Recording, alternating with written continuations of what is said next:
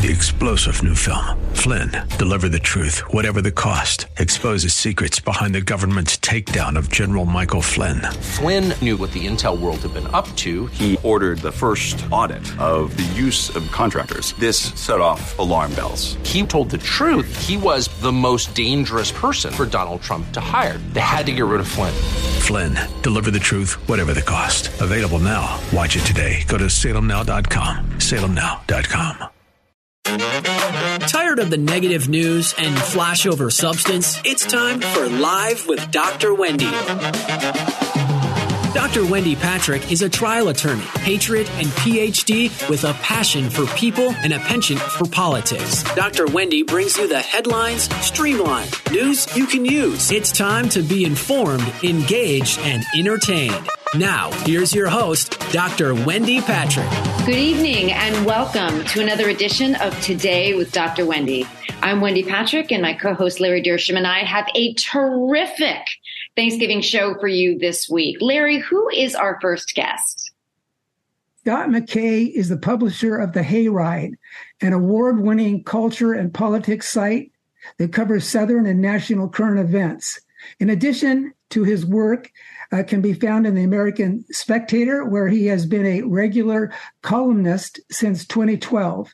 McKay's prior book, The Revivalist Manifesto, outlined how a revised conservative movement is essential for a national rebirth. McKay's writing career started in 1997 with the launch of Purple and Gold, a sports magazine devoted to college athletics at Louisiana State University. He resides in Baton Rouge, Louisiana. Well, Scott has authored a new book titled Racism, Revenge, and Ruin. It's All Obama, that just came out this week, and we're fortunate enough to have him on the program with us tonight. So welcome to the show, Scott. It's so good to have you here. Hey, thanks for having me. It's a pleasure. So, Scott, I understand you're the founder and publisher of this conservative website called The Hayride, which I'm sure is a story in and of itself, about Southern politics and culture. On the website, you post under the handle of, and I don't want to guess how to pronounce it, but I understand it's the Gaelic spelling of your last name is McKay, I think. And well, it's and actually the way the Scots pronounce it is Mackay. And I found this out when I was like, 10 or 11 years old. We did the family trip to London, and we are checking into the Savoy.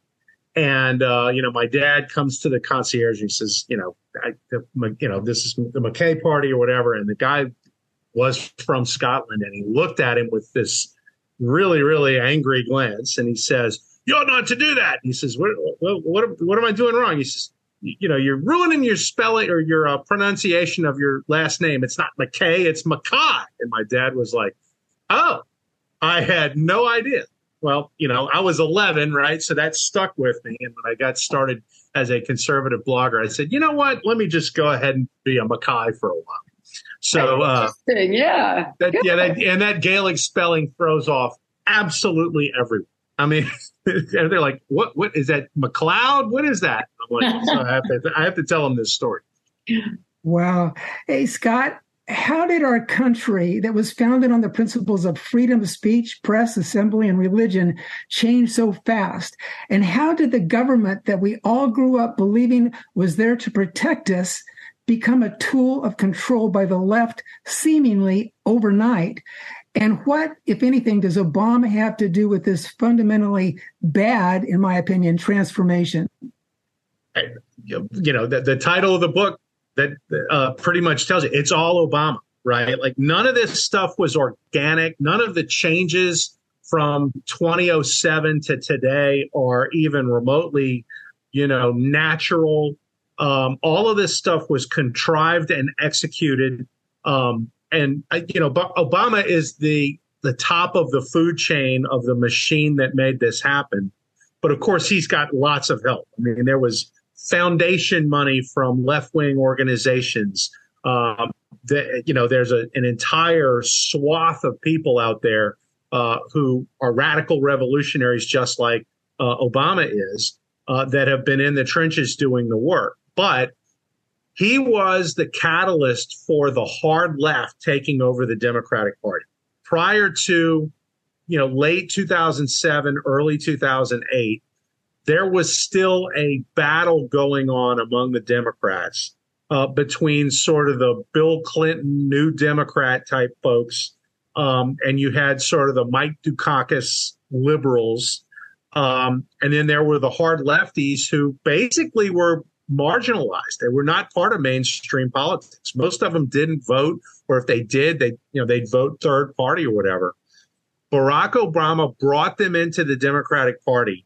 Then he turned them into the mainstream of the Democratic Party, and he did it through the thing that he was good at, that he built a reputation for, which was community organizing. They co-opted institutions, they took things over, and they moved them in a direction that really nobody voted for. That you could say that he's done that to American politics as a whole. When Barack Obama was elected in 2008, the value proposition was, and it was easy to push this across because John McCain was not somebody that ignited any real interest or enthusiasm among anybody. And so it was, if we elect this guy Obama, at least we will put this race thing to bed in America once and for all. Right? He set himself up. He was an empty vessel that people could pour whatever they wanted into. But essentially, he set himself up as the racial healer of America. And it was probably the most profound, important bait and switch operation that has ever been perpetrated on the American people. Because, no sooner does this guy get elected than you have the new Black Panther case, which was one of the most flagrant cases of voter intimidation that anybody's ever seen, and they got away with it. Then there was the Skip Gates incident that ended up leading to the beer summit, and then came Trayvon, and then came Michael Brown in Ferguson, Missouri, then came Alton Sterling, and on and on and on. And before you knew it, race relations in this country, which were largely at a zenith in 2007. People really saw an end to racial disharmony in America at that time. In the 8 years afterwards, all of that went away. And this country is probably more divided by race now than ever before.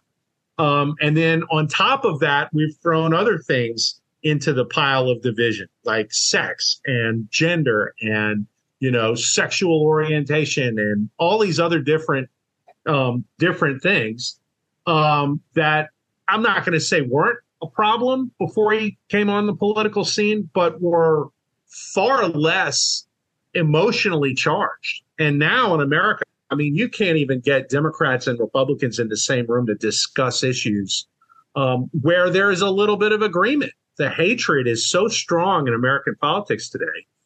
And really, it's Obama that has, he and his machine have turned the temperature up to such an extent that, we don't have people of goodwill arguing over means towards an end to produce social goods. We don't even agree on the social goods. When you talk about Obama and it's hard to remember that Joe Biden was actually the vice president during that time. And so he wasn't very memorable as a vice president. He was there doing everything what you're discussing. He was right there watching it all happen. And, fast forward to, dare I even say this year, I think there's been some significant, let's just say people have noticed some significant issues between the election and today. And, there's this talk about whether or not our president is being controlled by what one presidential candidate recently described as the managerial class. What is that all about? What does that allegation mean? Well, the managerial class is sort of a very old concept. It largely came in with the progressives, and particularly Woodrow Wilson, which is, you build a large government bureaucracy built off people who, were well educated at the finest institutions. And kind of wall them off from the American people so that you have, another way to put the managerial class would be the ruling class. And there's a famous essay that Angelo Codevilla wrote all the way back in 2010, contrasting the ruling class versus the country class. And Obama was an avatar of the ruling class. You know, people who went to elite institutions, who were sort of indoctrinated into a mentality that is not altogether friendly to America as founded. It's a very elitist. It's a very bureaucratic. I'll give you an anecdote that kind of shows this up a little bit. There was a dinner back in 2009 in the spring, and it was at the White House, and Obama invited all these big left-wing historians, like the Michael Beschlosses, Doris Kearns Goodwins of the world, at which he outlined his vision for an American economy that was dominated by big corporations, unions, and government bureaucrats, which, you know, if you know anything about Italian fascism, you would say, well, wait, that's Italian fascism in economics. But Obama laid this out. And then, of course, they went and did the bank bailouts, the auto bailouts, and all the rest of this stuff, and largely made that happen because over the 8 years he was president, in every year, there were fewer businesses in existence than the year before. And so small and mid-sized companies, which are kind of country class entities within the economy, have had much less influence really over the last 15 years than they had before. And that, you know, that's an example of you've got a bureaucratic elite within corporate America, which is woke and which is doing all these different things that are sort of counter to regular folks. Institutional capital like BlackRock and so forth. Right. And these guys are all in on ESG, DEI, and those kinds of things, which are an agenda that nobody really voted for in America. So the managerial elite is absolutely an important piece to what's going on. Hey, Scott, we're getting really close to the end of this segment of our show. I want to go over your book again. It's called Racism, Revenge, and Ruin. Right. Subtitle, It's All Obama. Is this out yet? Is it available for purchase? On November 21st, it's out. You can order it at Amazon, Barnes & Noble, Books A Million. Calamo Press's website has it. You'll be able to get it pretty much anywhere, and it is absolutely a read that you should mark down for your holiday calendar. Well, listen, we want to thank you so much for joining the show. It's been a pleasure chatting with you, and good luck to you.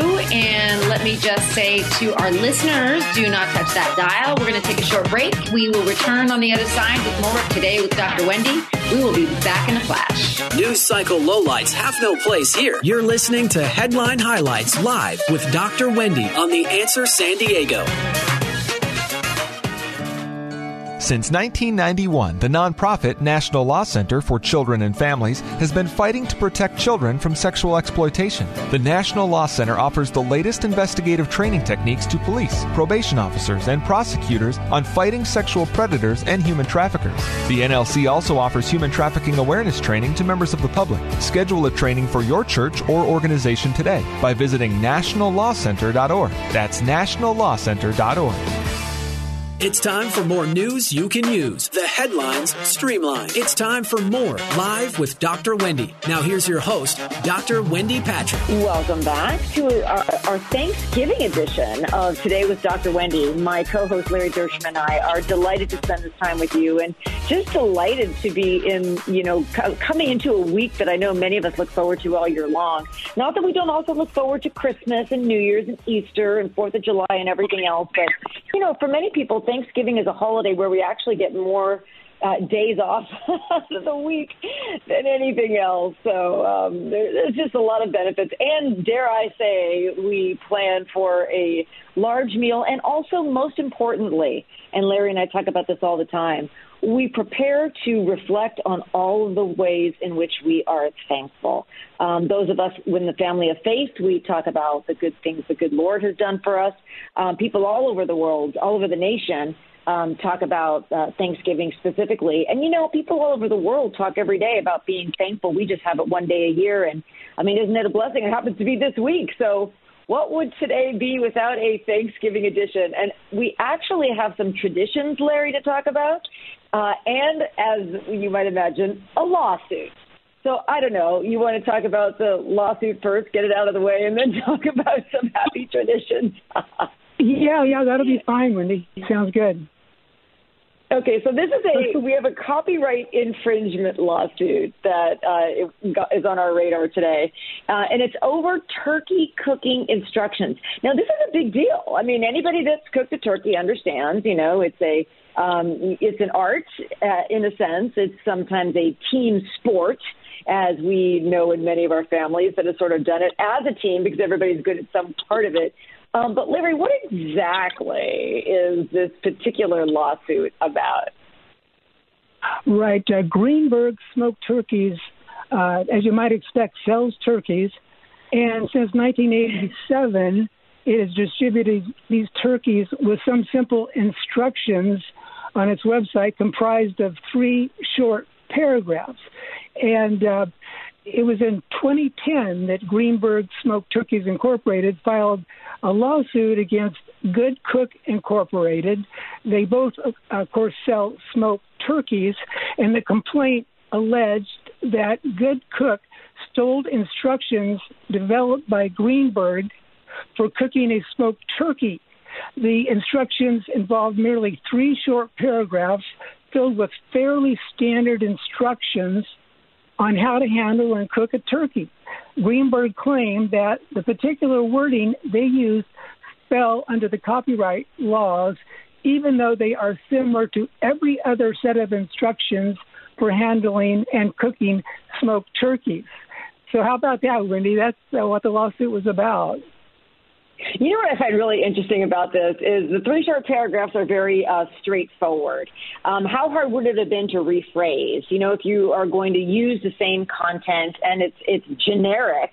I almost said vanilla, but I got to start getting away from food terms because we're trying to make this clinical and legal. But it was very straightforward in the sense that you would probably wonder whether or not that's how easy it would have been to change.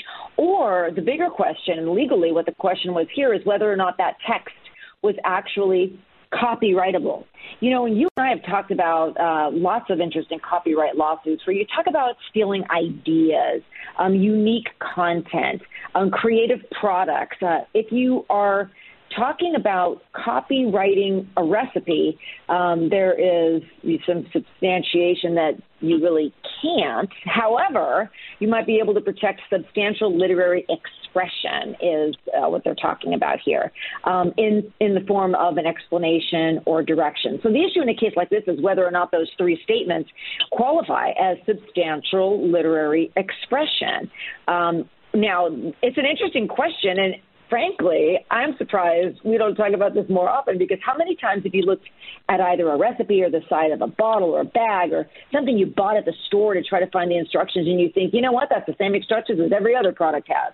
So I guess here there are there's a little bit more detail. For example, it says cut 6 to 7 small slits in the top of the bag. It gives you a number.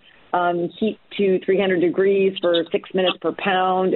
I mean, there's a little bit of content. I wouldn't say creative content, but there's a little bit of detail. You just wonder whether or not that's enough to sustain a lawsuit, Larry. What do you think? And especially over Thanksgiving, something that happens over Thanksgiving. Not that you can't have a turkey some other time of the year, but it, as I understand, was right before the holiday that Greenberg sued its competitor for this copyright infringement suit. Right. Well, infringement claims over instructions can be a tricky endeavor. In copyright law, there's something called the merger doctrine. Well said. Yeah, there's something called the merger doctrine. This relates to the idea-expression dichotomy. Ideas are not copyrightable, but the expression is. Simple instructions or directions may not pass this threshold. In their simplicity, they may be expressing something in the only possible way you can express it. The kind of expression does not rise to the level of copyright ability. That's kind of a big word there. But it is so interesting. And you're right, Wendy, recipes typically cannot be copyrighted. And one interesting fact I found kind of researching the Thanksgiving topic is way back when the recipe for pumpkin pie. You can find almost the exact same recipe that we use today was written way back in the 1700s. It hasn't changed. Wow. And to my knowledge, nobody's tried to sue on that, hopefully. But it does get tricky. And that's why a lot of people that write cookbooks and so forth with recipes, they'll intersperse it with a lot of like personal stories, anecdotes, and so forth to make it really special, kind of that substantial literary expression that the courts are looking for, and not just the straight recipe, cook at 350 degrees and that type of thing. You know what's interesting about what you just said? Okay, so I'll admit I'm a Hallmark Channel watcher, and, they're always talking about secret recipes. They're always making cookies or pies or something like that. Of course, who doesn't like watching that? And, that's exactly what this is about, in a sense, is you're talking about, can you copyright recipes? Can you copyright instructions as to how to create different food items, whether it's cookies or a turkey. And, that's the kind of thing that you can only imagine. Sometimes courts don't want to create precedent that would create slippery slopes. No lawyer wants to be slipping down a slippery slope when you're looking at, well, gosh, if that's going to be copyright infringement, then, what else is copyright infringement? And what if we now copy each other's recipes and publish them or put them on Pinterest? And, you can just imagine. I just wonder, Larry, how much of that is in play when you talk about perhaps the hesitancy to bring a suit like this or to, if you're a member of a jury, if a case like this were to go to trial, to really go down that route to say, I can have something that is about how to prepare a Thanksgiving dish or dinner or something for the family. And if you use the same instructions, I can sue you.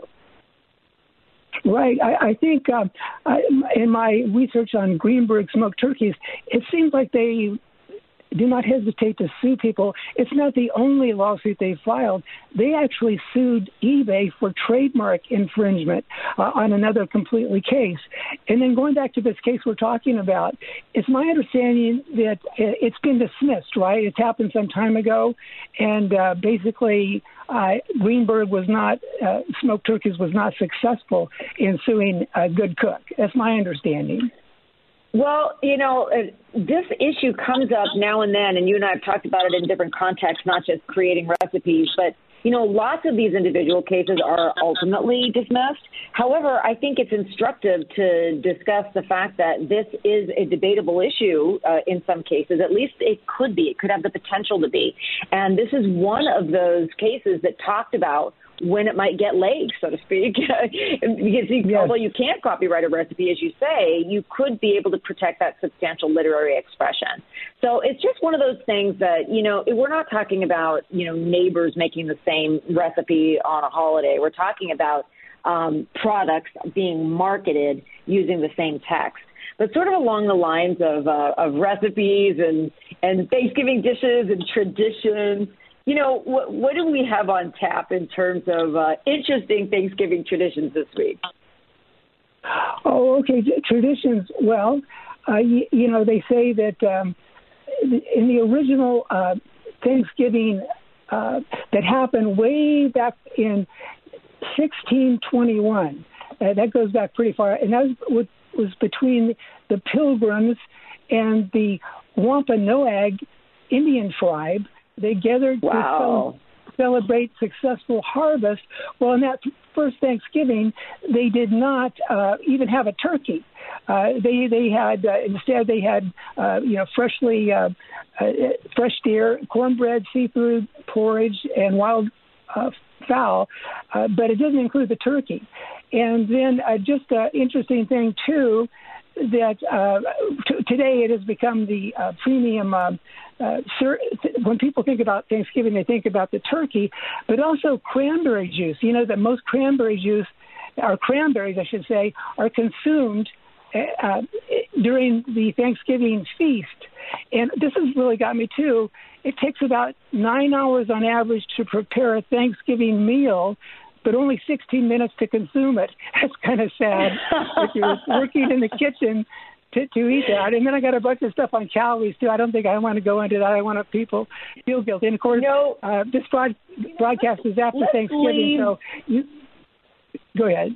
leave the post-Thanksgiving meal discussion until next weekend. And maybe at that time you can also regale us with the story of the wishbone. We want to keep our listeners in suspense. But let's just say, one common tradition is we meet, we share with family and friends to celebrate together. And it's a wonderful holiday. And we are wishing all of you just a phenomenal Thanksgiving, whether you're serving others or serving yourselves.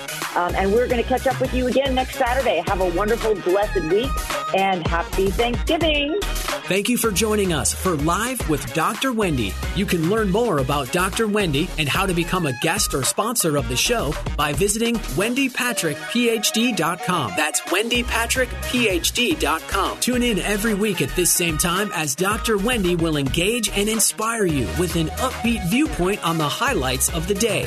This has been Live with Dr. Wendy on The Answer San Diego. Since 1991, the nonprofit National Law Center for Children and Families has been fighting to protect children from sexual exploitation. The National Law Center offers the latest investigative training techniques to police, probation officers, and prosecutors on fighting sexual predators and human traffickers. The NLC also offers human trafficking awareness training to members of the public. Schedule a training for your church or organization today by visiting nationallawcenter.org. That's nationallawcenter.org. 3-star General Michael J. Flynn, head of the Pentagon Intelligence Agency, knew all the government's dirty secrets. He was one of the most respected generals in the military. Flynn knew what the intel world had been up to. He understood its funding. He ordered the first audit of the use of contractors. This set off alarm bells.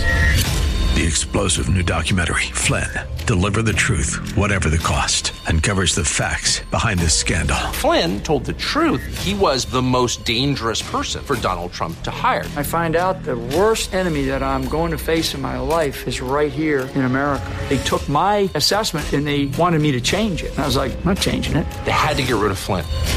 With in-depth interviews, archival footage, and never-before-seen personal records of the man behind the headlines. I just felt like I was drowning. Flynn, Deliver the Truth, Whatever the Cost. Available now. Watch it today. Go to salemnow.com. salemnow.com.